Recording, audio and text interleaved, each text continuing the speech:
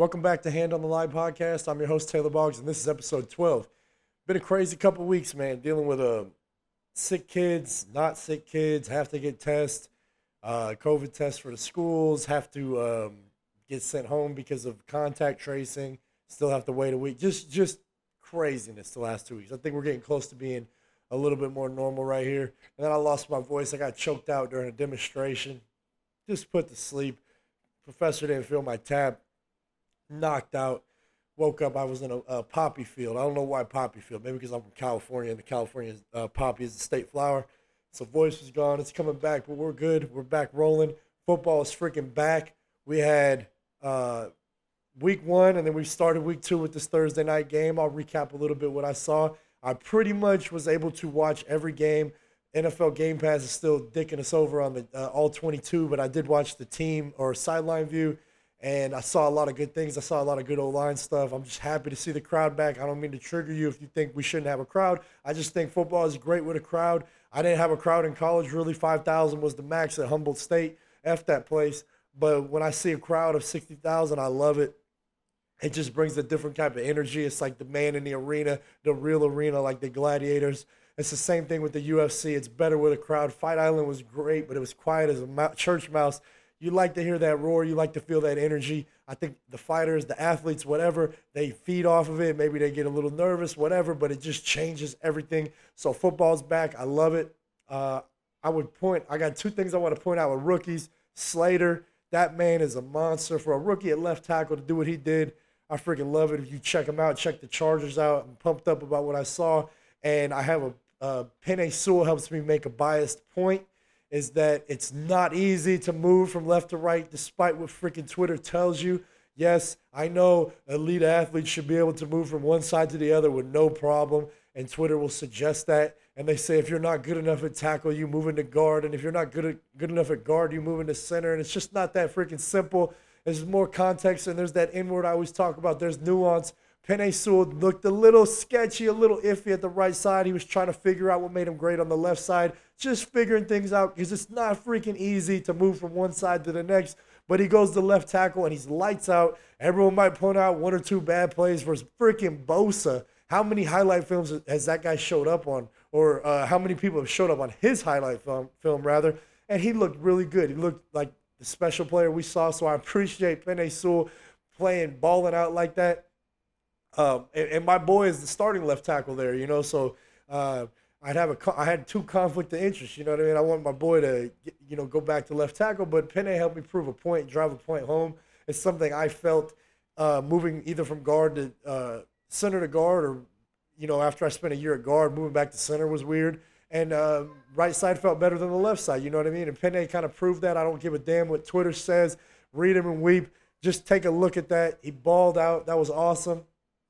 So I haven't been on here in a while, so I kind of want to point out Alex Kappa, my main man. I appreciate you. If you noticed before the game, primetime game versus the Cowboys, awesome game. Wish Zach Martin was there. Then we could have saw two great right guards in one game. But he pointed out the Lumberjack Iron. That's the team he played for. It's the shirt I'm rocking, Lumberjack Iron. For those that don't know, maybe you haven't followed my podcast, Humboldt State dropped football, and we may despise that institution, but Lumberjack Iron is sacred to us. That was led and groomed and built by my main man, Drew Peterson, the greatest strength coach I've ever come across. So shout out to Kappa for telling the truth, for where people get, where I talk about that gift of mental resilience comes from. It came from Drew. It came from Drew, the culture he built, the culture where it's okay to fail, the culture where we're able to grow, the culture where we're able to grow together. None of that bullshit performative strength coach stuff you might see.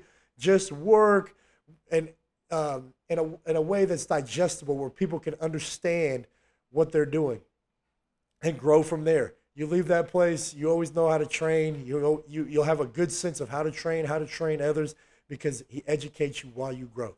So shout out to Kappa, and he balled out.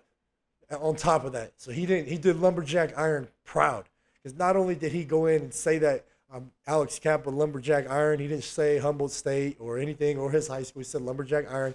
He was lights out that game. So shout out to Kappa. What else did we see? Last night, man, I'll get into something on that one. So last night, this is technically a week 2 game, and I've been away from the podcast just because of extenuating circumstances. And I had a goal of doing a podcast a week, and technically last week I got my podcast in because I did my favorite football podcast, which is the No Name Podcast by J Mac and Olin Kreutz. If you're, it's a Chicago Bears podcast, but anyone that loves football and loves O-line play or football in general, you could benefit from listening to that podcast. Those guys just freaking make sense. They got a lot of wisdom. They got a lot of knowledge. They got a lot of skin in the game. And, you know, they keep football the way it should. J-Mac coaches at a high school in that area. Olin trains a bunch of high school kids and pro kids and NFL guys. So, awesome podcast. Well, anyways, so last night, Washington football team, I've been obsessed with watching their defensive line, specifically Jonathan Allen, because he's a monster. He wears a crossbar face mask, just old school. And he really, guys struggle with him. He has a move that he's kind of, I believe he's kind of adapted, you know, a traditional club move that, you know, you see a lot of guys do. Justin Smith comes to mind, and pretty much any Polynesian defensive lineman you've ever seen uses a club. But he's kind of adapted it to his skill set, and he just buries O-linemen. And last night was no different.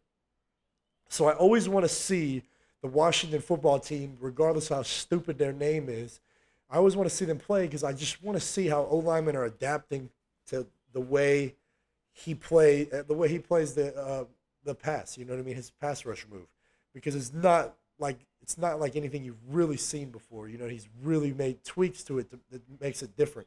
I remember a guy I worked with. He coached D-line forever. He kept saying what Jonathan Allen does is he's not doing it right. He's not doing it right.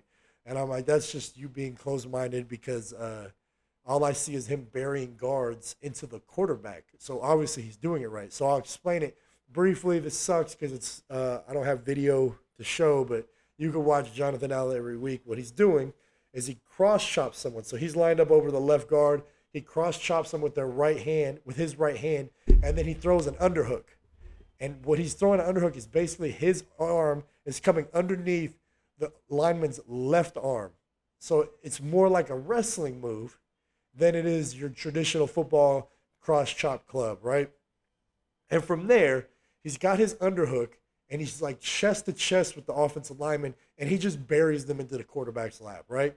And his stats may not reflect something crazy. He did have 2 sacks last night, but I can tell you linemen don't like playing with him because he's a monster, and nobody likes getting driven into the quarterback's lap time after time, regardless what the stats say.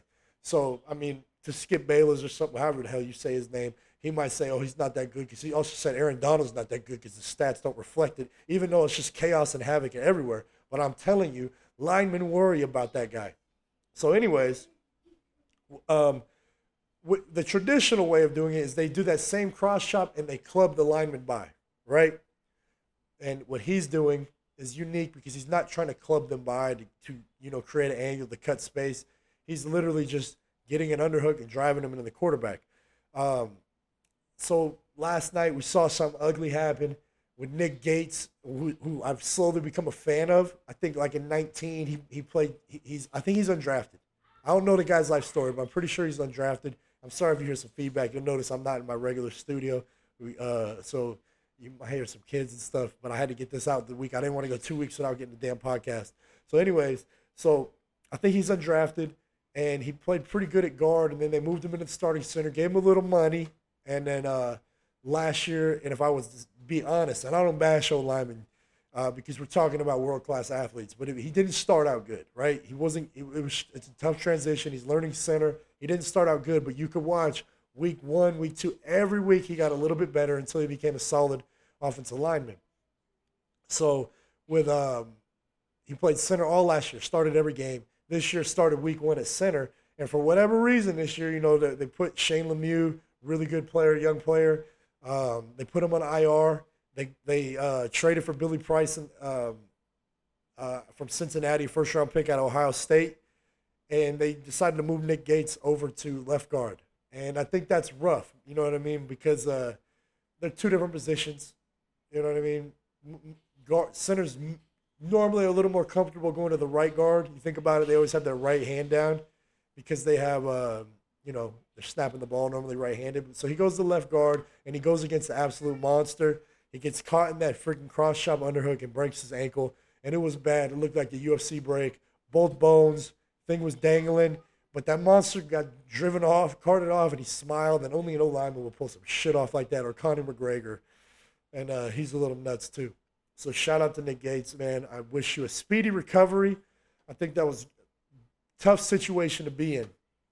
Um, it's not so. What I'll say this: so what Jonathan Allen does, not a lot of people have a lot of reps at, and especially if you go from center to guard, your perception's off, the spacing's off, what you've been, what you're used to facing.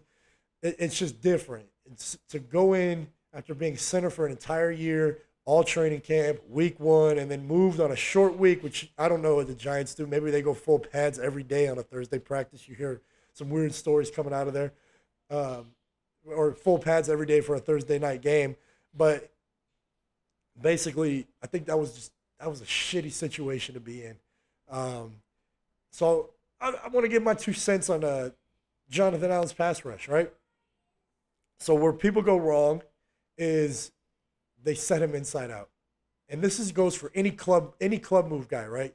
Justin Smith, I'll give you a little backstory. So Justin Smith and Jonathan Allen and the Washington football team, don't cancel my Redskins, I apologize. I'm down with the natives. My roommate in college is native. Shout out to Hoopa. Anyways, so they had the same D-line coach. So they're kind of the same player. I think Justin Smith is just a lot more intimidating, scary. I think I would put Justin Smith up there with Aaron Donald. I think I could make a good argument for that. We could pull up the film to show that. But anyways, so when you're facing these guys that do this cross chop club, they want you to underset them, right? Because when you underset them, they're going to, not only are they clubbing you by, they're pulling themselves through, right?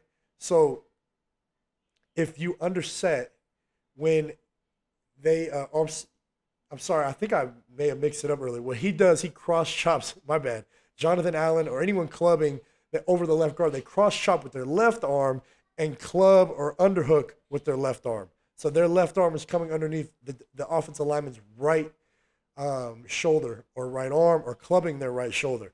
So what happens is they're clubbing you. They're not just throwing you out of the club, right? That might be what you see happening, but what they're doing is they're clubbing and pulling themselves through. So if Justin Smith, he would cross chop with his left arm and then club the O-lineman's right shoulder, the left guard. So he's clubbing his inside shoulder. He's hitting him by while pulling himself through that A-gap, right? So that's why if you underset or you set knee to crotch or you set half man, you're actually giving them that. So when you face guys that are good at the club or Jonathan Allen, you don't want to set half man. You don't want to set knee to crotch. You got to cover them up. I know it's counterintuitive, but that's why, especially with the pro level, I don't like saying these rules like, oh, you have to set knee to crotch. You have to set whatever they have, knee to titty. I don't care. I don't like saying that because it depends on the individual you're going against. They're going to give you, their film will show you what's the most conducive to success, and that can change play to play. It comes down to adapting. It comes down to your decision making and stuff like that. So with these club guys, with these underhook guys like Jonathan Allen, you got to cover them up. So think about it. You cover them up. They could chop their hand all they want, but they don't have good leverage to club you by because they don't have good leverage to pull themselves through. And that's the big difference. So when you're going to face these clubbers and these Jonathan Allen type players or Justin Smith type players, you got to cover them up. It's counterintuitive, I know. Maybe it's slightly inside out, maybe not quite dick to dick, maybe it's nut to nut. You can figure that out. But you don't want to be knee to crotch because they're giving them the leverage they're looking for. And the interesting thing about Jonathan Allen is I'm wondering if coaches are going to start showing this film to the officiating crew because it's almost like a tackle. It's like a hold because he's coming in with this underhook and he's basically chest to chest and he's tackling you essentially through the quarterback. And there's been, I'm pretty sure, like 3 ankle breaks associated with it. We had Nick Gates last night, and one of them was Alex Kappa because he kind of got thrown, and the guy got thrown into Kappa. So we see. I'm curious to see if they have something to say about that play. Maybe they get rid of it. Maybe they outlaw it. I don't know. But anyways, yeah. So that's what I want to say about last night. My bad, but cover these guys up if you got these club guys. And I want to say this: I didn't come up with that. I was making reports for guys last year at my old job, and um, one of the guys we played was having trouble with that club. He actually was fighting his ass off. He suplexed Allen, but I think it was a hold too. But anyways, um, I talked to Larry Warford, and Larry Warford said, yeah, he struggled with the same thing in 17. So in 18, he decided to cover them up. He decided to keep a tight inside hand. He decided to throw his inside hand really tight, keeping his elbow tight, grabbing their inside shoulder, and then he'd just take them where they want to go. So they would swipe. They'd swipe at his outside hand. Maybe there was no hand there to swipe back because he'd pull it back. He'd shoot his inside hand. But he was covering them up and just taking them where they want to go. And it looked very smooth. He would get to his spot still. It just wasn't knee to crotch. It was the same principles of playing. You know what I mean? He was getting to a spot versus Allen or versus the Washington football team because then they were really trying to emulate how Allen does this move. And so he covered him up, grabbed that inside shoulder. They had nothing to swipe. They had no leverage to club or underhook. And then he would just take them inside where they wanted to go effortlessly. And it was like clockwork. He had like 10 one-on-ones that game with no slide, and he shut them all down. And I think other teams are starting to do this because I saw Vita Vea that same last Thursday, week one Thursday night game versus Cowboys. He was doing it, cross-chopping, underhooking. And that mother sucker's like 370, so good luck. He got the center. And there's these dorks out there. They're just clowns. I don't want to say that. You know what? I don't know what their intent is. I think they got good intent. Well, F that. A clown has good intent, right? They're trying to make you laugh, whatever. Their name's Go, the greatest of all time athletes. No big deal. I don't got no beef with nobody, but they were blaming the center giving up a sack to Vita Vea, 370 pounds, because he didn't have his toes turned in. And they're not giving context to the tactical part. They could talk movement all they want, but there's this tactical matchups that involves decision making, where it involves like, hey, they're giving me this shoulder, they're giving me this chest, they're swiping my hand. There's a lot more going on than just movement. It's not track. That's the one part. Maybe the beginning part of O-line is like track, but the contact phase and everything else in between, or everything else, leading up to that, it's a lot more like a martial arts type sports, combat sports. So they're saying if the center had his knees turned in, that Vita wouldn't freaking bull rush him into the quarterback. Meanwhile, the center for the Cowboys played really well. He got a snap hand, trapped, chopped, and then he caught that underhook. And at the end of the day, 370, he caught you. And they were like, oh, well, you're not giving an answer. There's answers, but it's not the toes turned in. I don't care if that center's toes were turned into his asshole. He wasn't stopping that guy that way. Sorry about the mic. So it was just way more context needed than that. So more guys are going to pick up this move, and I'm wondering if it gets presented to the officiating crew. We'll see. Give it a year or two. You know what I mean? There's been injuries. Does it look like a hold? Does it look like a tackle? I don't think O-linemen have adjusted really well to that move. You know what I mean? Because you see it week in and week out. They get caught. They don't have a plan, or they're not adapting, or they get caught multiple times in a game. So I'm just curious how it goes. Allen is a monster. If they did outlaw it, I'm sure he would have a good club like Justin Smith, a more traditional club move. But anyways, so yeah, there's my little rant on football. I think I would have had more to talk about last week, but we're moving on to week 2. You know what I mean? We already had this Thursday night game. Next week, I'll get my first one in on Monday. I'll get back on track with the Hand on the Line podcast. So there's my rant on Jonathan Allen. I'm going to just go some questions. I actually had a ton of questions related to the cold tub, the sauna, the breath work, which I'm not surprised about. I think it's pretty trendy right now on social media, Twitter. There's a bunch of guys doing it. There's all kinds of ice baths and ice plunge and stuff like that. So people are coming around to it. I don't know if you can hear that. If you hear my kids, I apologize. Next week we'll be back to normal. I'll be back in the studio. Right now we're at the Cheeks Mansion, just outside of Shaboom's. It is what it is. So first question I had was about ice tubs. Um, Kid was asked, said he takes an ice bath after practice. He's concerned, based on how I explained it in the previous podcast, if it was bad. I don't believe it's bad. Dr. Rhonda Patrick, I don't want to get into the science. I'll share a study. But Dr. Rhonda Patrick, it said that when you work out, and we know this, most strength coaches know this, when you work out, when you practice, there's an inflammatory response. It's a bunch of cytokines in the blood. And that response is kind of the precursor to adaptation. So you want that inflammation response. I know inflammation can be bad. It can be good. It's tricky. I'm not going to go too deep into the science. So that inflammation peaks at about 45 minutes. So if you get in an ice bath immediately after a workout, it will stop it. So you would kind of be stopping adaptation. You know what I mean? Whether it's strength or hypertrophy in the weight room, you'd be stopping it. So the idea, and there's not a study to prove this part, but the idea is just to wait about 45 minutes after the weight room, after practice, before you get into that ice bath. So no, I don't think ice baths are bad. And here's the other thing, well, it's debatable too. There's a lot of science that says ice baths stop recovery because, like I said, the lymphatics was pumping.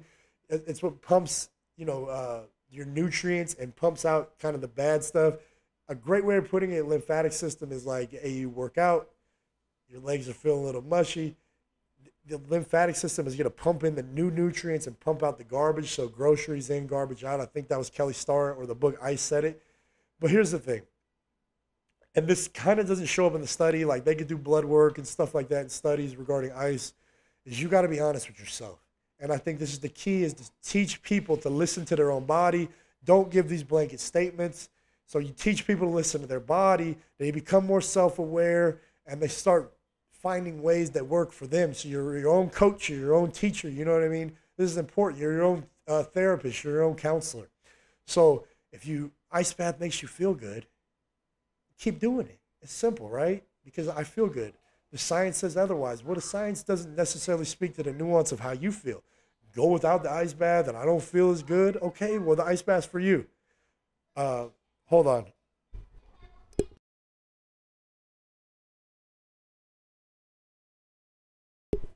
I'm sorry about that. Kids are wild. As soon as everyone gets healthy again, I got them loaded up on zinc and vitamin D and vitamin C. Don't cancel me. It ain't ivermectin. Shut your ass up. As soon as they get all better, I'll be back at the studio. I got daddy duties too. I apologize. It's not professional. I don't have a collared shirt with a logo on it. It's all good. So, but that's the point, is you want guys to be able to know what's best for them. So you be honest, like, hey, the ice bath makes me feel great. It doesn't. Just listen to your body. You know what I mean? The studies are good. Like I like to have the science to kind of back up what I'm doing, right? Because I feel good. I use the sauna, I use the cold tub, and there's a lot of good science to suggest it. But I also go off what I feel, right? I listen to my body. I'm aware. I didn't need a mindfulness app to do that, although I do like mindfulness apps. And I talked about it with the diet. I did that keto diet, and because the person, my mentor or my trainer at the time, he was like, "This is it. This will make you a good athlete. Carbs are ruining." He would say, "Carbs have ruined more careers than I don't know what, name a phrase, baby mamas. I don't know." He said, but he would say carbs ruin careers, and so I went keto, and I felt like shit, but I just kept lying. Like, oh, I felt good because my trainer said I was supposed to feel good, and that's crazy because you're not teaching someone to be aware. You're not teaching them to be aware of their body. So they're saying, hey, by this science, all bodies are the same. Everyone is the same. That's not true. We know that's horse shit. Everyone's a little different. There's so much nuance involved in individuals. So my trainer was like saying, hey, it has to feel good. And I would say that until I got blood work and my cholesterol's through the roof. And my doctor's like, hey, did you really need blood work to know you feel like crap? And he used that. I said it before. He said, hey, coyotes, every species besides humans, figure it out. We need someone to tell us. We don't listen to our body. He's like, my coyotes ate out of the trash can in his house, and they figure it out. They manage it, right? So listen to your body. I remember, my trainer was very rigid way of thinking. Like, it was you eat keto, you take creatine, you do this, and if you question it, you just weren't ready, man. You were a slapdick. You weren't coachable. But you could question. If you question him, you're gone. But if you question, so you weren't coachable. But he didn't. So, but the same thing, he didn't recognize. The unawareness was that if this person went along with their coach, they weren't coachable either, because they weren't. Because he wasn't. They weren't listening to him. It's a crazy way of thinking. So to me, it's not sustainable to just be so rigid in anything, because if this guy goes off to his coach, doesn't listen, he's uncoachable to that coach, but he's coachable to me. You see how confusing this could be? It doesn't even make sense. So I don't like to say these things in absolutes. I like to say things as, hey, maybe I could point it this way. There's research to suggest this. Try it. Do you feel good? Do you feel better? Do you feel the same? Do you feel worse? And now you're teaching guys a lesson that extends far past your rigid beliefs, because they're going to be ready for the world, because they're listening to their body. It's key. It's key. After all, like, the science doesn't always say it. Like, I just saw a study. Dr. Rhonda Patrick, again, it was something about increasing muscle mass with the sauna and mineral density in your bones. There was a bunch of males. They did 3 days a week, total of 50 minutes a day for those 3 days. They did 10-minute sessions, 10 minutes on, 5 minutes break, until they accumulated 50 minutes in a sauna at 212 degrees. And over the course of 6 weeks, they had more muscle mass as a result of, the belief was, I think it was human growth hormone. Testosterone was actually increased. And I don't remember the reason, because I'm not smart enough to tell you why the mineral density increased in the bones. But in previous studies, I said it had to be 188. You know what I mean? So the point is, listen to your body. I'm trying that out. I'm all week. I've been going. I'm 3 days in a row right now at 50 minutes total, 10 minutes on, 5 minutes off. I'll see how I feel. Right now, I don't feel any different from my regular sauna usage. And I'll listen to my body. Maybe it doesn't align with the research. Maybe I feel like dick. That's all that matters. So you know what I mean? The research says this. They got maybe more mineral density, whatever that means. It wasn't worth it to me, because I feel like shit. Right now, I feel fine. So listen to your body. That was literally my bad for rambling, but that's how I feel about the ice bath. It can work that'd be my suggestion. Wait 45 minutes, right? Because that's what the science says. And if you don't need to get away from it if you think it's beneficial to you. That's how I'd wrap that up. The next question I had was the breath work. And this is a little more complex, and it's a similar thing. It's similar in that it's what works for you. You know what I mean? You scrap it or stay with it. Give it a chance. Give it a couple weeks. If you start getting a protocol, because you can't just do one day and be like, oh, it didn't work for me. But give it a couple weeks. Listen to your body. I'll tell you how I start my day off, and then I'll tell you the resources that I use. Okay? So, for starters, Brian McKenzie is a great resource. He's on Twitter. I think it's I Am Unscared. On Instagram, I mean. He's got a great seminar and a bunch of stuff on his website, The Art of Breath. Give him a look. Some other books you can read are Breathe or Breath by James Nestor. Really good book. And it's actually entertaining. He's a journalist. And he wrote a book about the science of breathing, but in a really digestible, entertaining way. Again, Hickson Gracie was a good one for the breath work. There's the Oxygen Advantage by Patrick McKeown, I think it's, yeah, another good one. On the science side, I can't remember Patrick's background, but you can look these guys up. So Art of Breath, Breath by James Nestor is a book. Oxygen Advantage by Patrick McKeown. Breathe by Hickson Gracie. And I don't know if it's Breath or Breathe for any of the titles that I just said, but yeah, check those out. So that'll give you like more understanding of the science. So I've been on this breath kick for like 5 years. I think that's when I went to the seminar in 2000. No, I did the Wim Hof. My bad, that's an OG. You don't take him out. Check out Wim Hof. But I did the Wim Hof in 2015, and in 2016, I went to the Art of Breath seminar.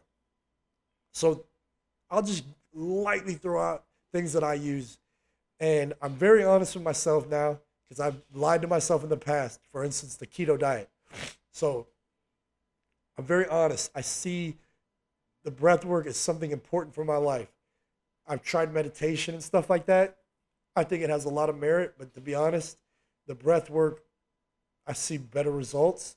And there's only so much time in a day. I got kids, I got school, I got to go work out, I got to go to martial arts, I got to get in the cold tub, I got to get in the sauna.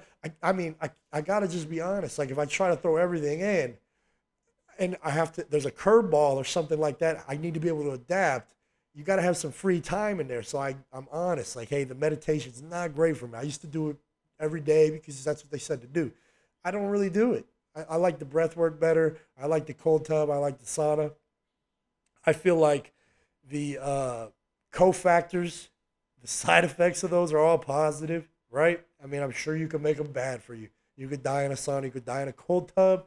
If you're a meathead, and I am, but you know what I mean. I'm safe. I always carry. I always have a spotter. I always give my wife a heads up. Going in the cold tub, babe. Going in the sauna. I'm not back in an hour. Come check on me, right? I'm safe about it. Always keep a spotter. So here's how I start my day. Is I start with hypoxic training, which I think anyone can benefit from this, and football players too. It has great effects on your aerobic capacity. I know aerobics can be a four-letter word in football because we're always anaerobic, but if you look at the sheer volume of a game, there's a huge aerobic component. Buddy Morris even says football is alactic aerobic, not alactic anaerobic. Alactic aerobic by definition when you just watch the game. So this can improve your game. It's really good for my martial arts. It's really good for my resting heart rate. It's really good for how I feel. I grew up with cleft lip and palate, or born with cleft lip and palate.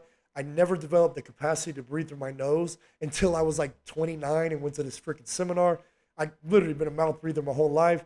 That has a whole ton of implications.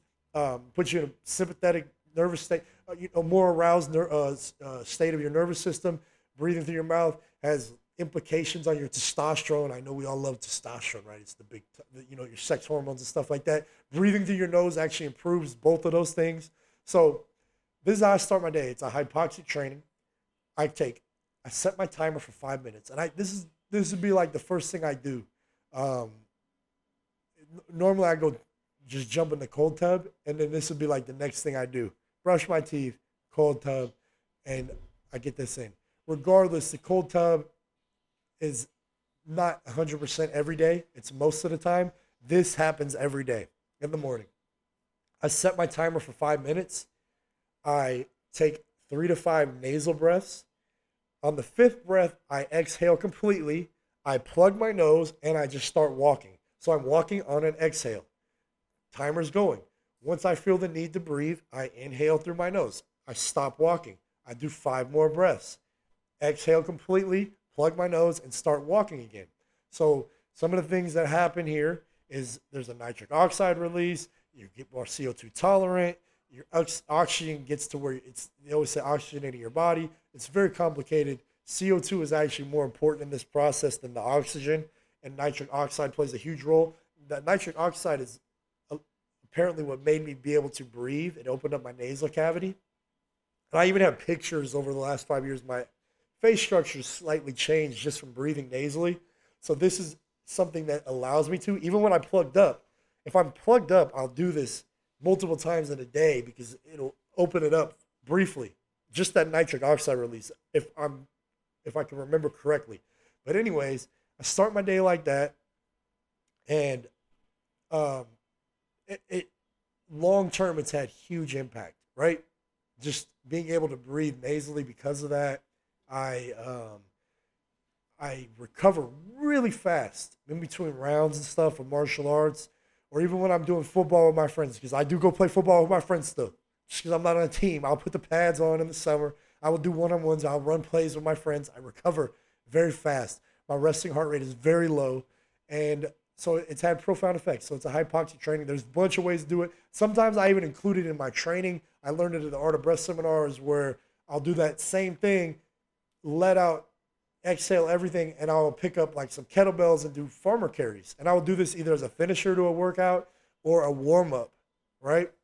I love doing it. I've noticed huge, just lasting changes with it. So it's important to me. So it's one of those things I keep. So the hypoxic work to start my day every day. It's not going anywhere. Sometimes even like I walk my son to school, and when I come home, I'll just do that the whole way. It takes me 10 minutes, so I'll do it for longer, and I don't time myself. Just and since we're like instant satisfaction, because we like to see numbers and maxes change. When I first started doing it, on the exhale, plug my nose, I could walk for 8 to 9 seconds on the exhale. Now I can walk for like 30 seconds on the exhale.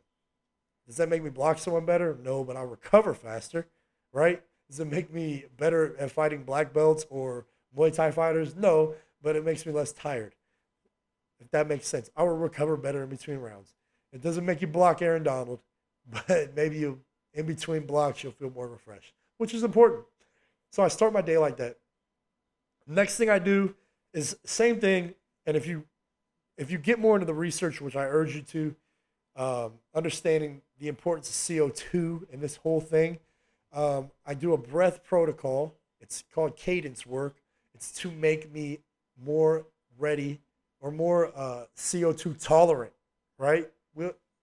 So literally, if you go on the artofbreath.com, I think that's the website, but if you check out Brian McKenzie stuff, they have a CO2 tolerance test.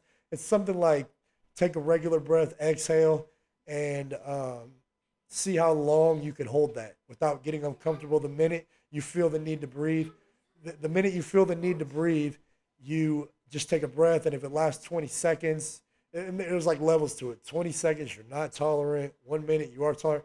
Anyways, when I first did this, I could go like 8 seconds, which is like the worst I'd ever seen. Now, when I do the CO2 tolerance test, I can go for like a minute on an exhale, sit here calmly, and I'm fine. You know what I mean? And then when I feel the need to breathe without freaking out and flailing, I take a breath. It normally lasts about a minute. So this cadence work is predicated on your CO2 tolerance. So when I started this out, my cadence was 4 second inhale. Everything is nasally, so we'll just put that in there. All the breath work I'm going to tell you about right now is nasally. So I would do a 4 second inhale, 8 second exhale. Now I think I do an 8 second I know I do an 8 second inhale, 16 second exhale. I do 10 rounds of that. So after I finish my hypoxic training, I do that cadence work. Right now it's 8 second inhale, 16 second exhale, 10 rounds. It's not a big part of my day. I'm talking about like 9 minutes of my morning dedicated to breath work. But the big thing after that is that I focus on breathing through my nose the rest of the day. So I don't want to be a mouth breather, right? Mouth breathing is not sexy. No one's ever been like, "Oh, that guy looks so good breathing with his mouth open." When you're impressed when you see like a fighter, he finishes a round and he's standing up. He just chose not to sit down and he's breathing through his nose. You're like, "Oh, that's impressive." Or if you're doing 300-yard shuttles, right? Because those make great football players. I'm lying. You're doing 300-yard shuttles and you look over and the guy's breathing through his nose. It's like, well, that's impressive, right? So that's a bigger part. So if you could just take one thing from the breath work, close your mouth. Just close your mouth and breathe through your nose for the rest of the day. You don't want to do this cadence stuff. You don't want to do this hypoxic stuff. Perfectly fine. I get it. You know what I mean? Everyone's busy. But I'd say throughout the day, close your mouth. And then you could start toying with it from there. Like during a warm-up for your workout, try to do it with your mouth closed. Try to breathe nasally. Tape your mouth shut for the workout. I tape my mouth shut a lot for warm-ups when I'm at home, not in public. I don't have the balls to do it. I just, I'm okay with looking ridiculous. A lot of things I do are ridiculous, but that one I'm not quite ready for. But when I do sleep, I tape my mouth. My wife hasn't left me yet. And I did grow up the nerve to do it on a plane one time when I flew across the country. I taped my mouth, and I was like, screw it. They won't see me, but I had a mask on, mouth taped. You know what I mean? So they don't see it. So maybe it's not the nerve and balls, but that's what I did. And then I get some of the breath work in the cold tub when I do it. I get the breath work in the sauna. And then in the evening, I do another similar ones to that morning, the 8 second in, 16 second out. I think it calms me down right before bed. And that's it. So like, if I'm saying like literally sitting there dedicating something to breath, we're talking 12 minutes out of my day. But then I focus on it throughout the day. And I also, when I'm doing exposures in the cold tub and in the sauna, I'm pointing right there because behind this window is my barrel sauna. So I get breath work then, and then if I work out, I'm warming up. I'll do it, or like if I'm in jiu-jitsu, I'll catch myself all the time. I'll just always try to close my mouth. And if I'm getting really tired, I'll start exhaling through my nose, slow down. I try to recover faster that way. One thing I learned at the Art of Breath that I think is useful um, is for any athlete or you're training or you're in game is to speed up recovery and kind of down regulate. Maybe it's from a series, in between series, in practice or in a game, is they taught this breath protocol, and I do this one often. Like yesterday, we had like crazy rounds, samurai rounds in jiu-jitsu, and we got like 2 minute breaks. So on the 2 minute break, I want to recover fast. You know what I mean? Everyone's way smaller than me, but I want to be recovered. You know what I mean? So one thing they did is they would do. You start off with 7 breaths, mouth, mouth. So, and in those 7 breaths, I actually blow out pretty decent. On quickly blow out. I'll do 7 breaths, mouth, mouth. Next one is after those 7 breaths, I go 5 breaths, nose, mouth. So I get 5, and then after that, I go 3 breaths, nose, nose. And after that, I try to get this cadence. And normally I'm able to get it. I inhale and exhale. This is through the nose now. Inhale through my nose and exhale through my nose. The exhale, I do a 7-second exhale. And if I could get 3 of those, normally I'm fully recovered. And without getting into the science of it, oh shoot, sorry. Hit this mic. We need to get back at the studio. It's technically my wife's studio.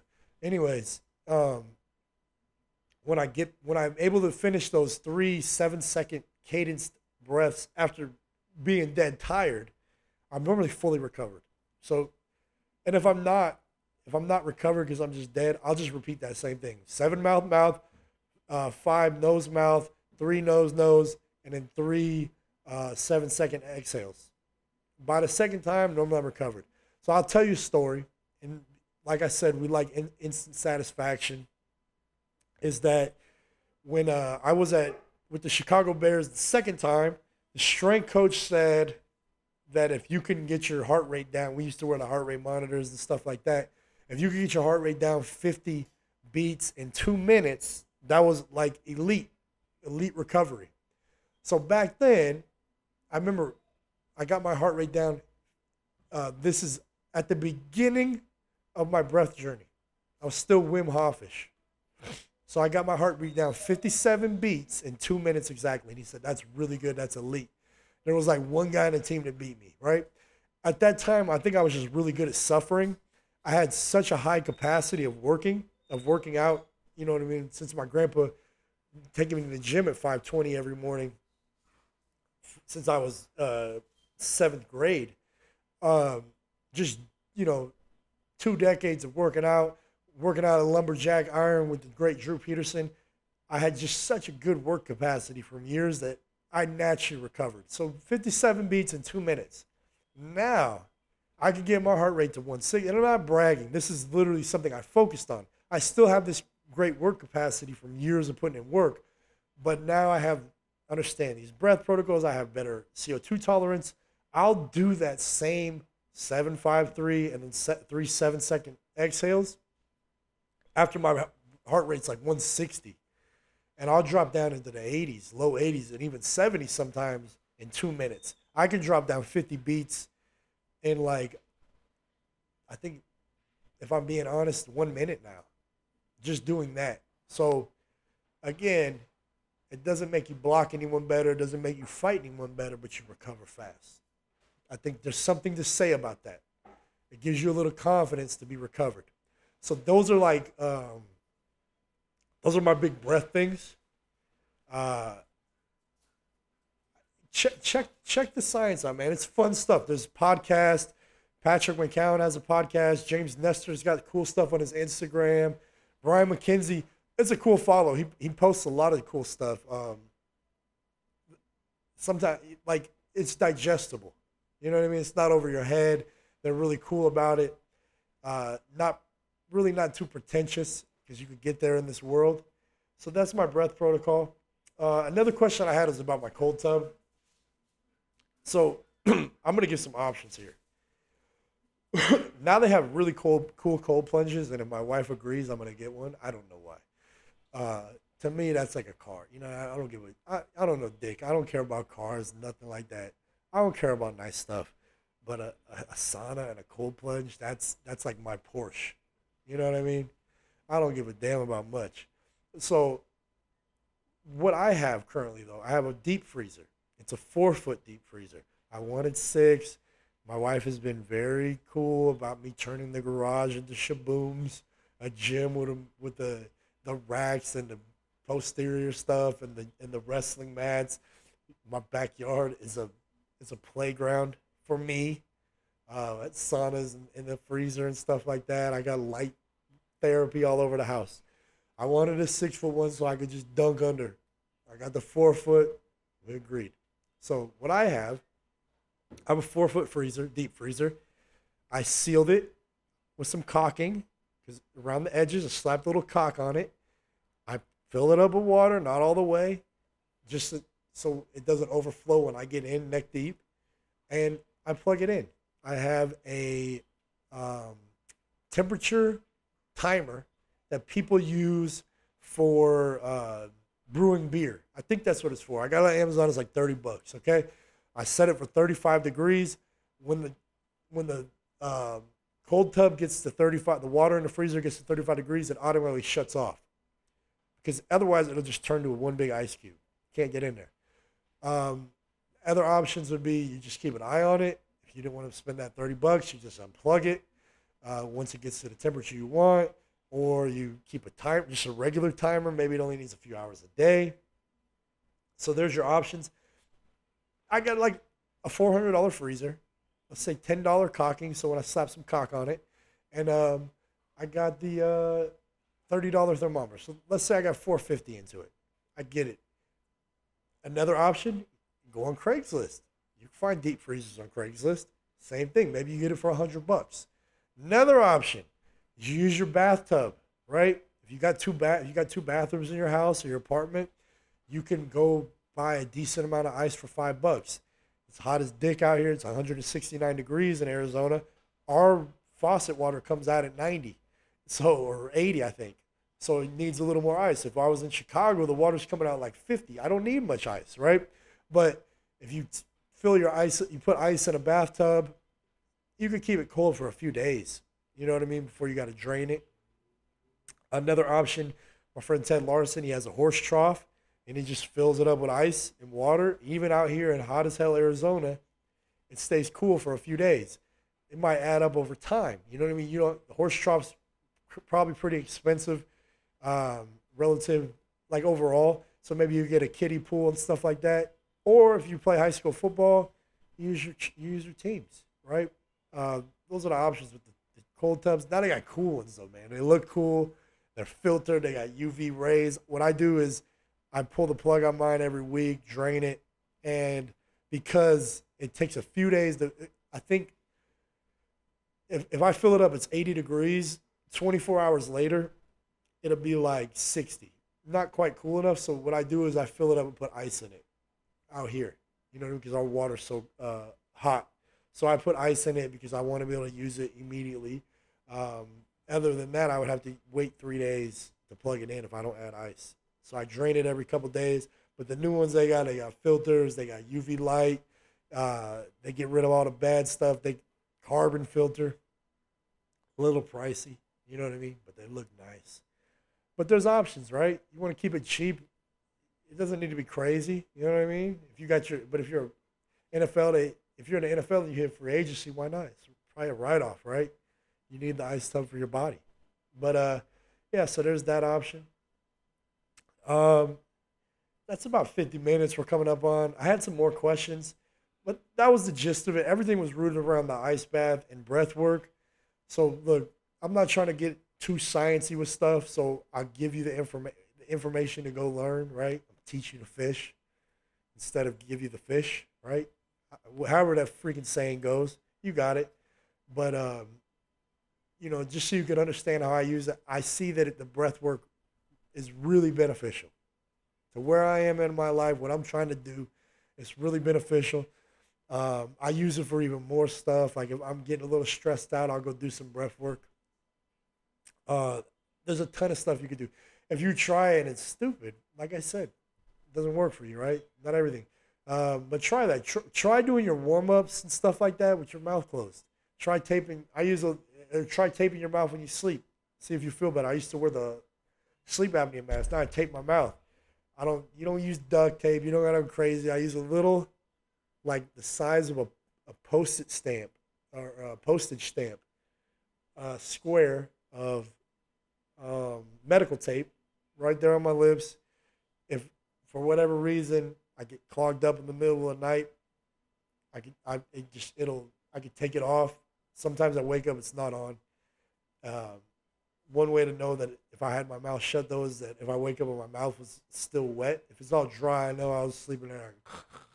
Which, if you think about it, is what I talk about is like that's another way to make you stressed out, right? When I talk about getting in the sun or the cold tub, you hyperventilate. Well, imagine you sleep like that for 8 hours. Hopefully, you sleep 8 hours. Hopefully, you sleep 10 hours if you're a high school or college or NFL athlete. And imagine sleeping like that, your mouth open, and then if you're 300-pound lineman, you probably have sleep apnea. Then you're more hyperventilating in the middle of the night. You know what I mean? You're stressing yourself out more in the middle of the night. So the mouth tape has been a man huge game changer in my life because I wake up refreshed. That's the key. That's the performance enhancer. Fuck everything else. Get your food, get your hydration, and get your sleep. So give that a try. And if you're going against a clubber, if they club or they do that underhook, don't set them knee to crotch. Don't set them inside out. Cover them bitches up, right? So overall, I'll get back on track with the podcast. My family will be healthy again. Um, but yeah, we'll see you next week. Like this podcast, share this podcast, subscribe. I appreciate all the support. Keep the questions coming. I'll keep answering them. Once I get my life and family back in order, I'll get the guests going. We'll keep it rolling. I appreciate you guys. We'll catch you next time.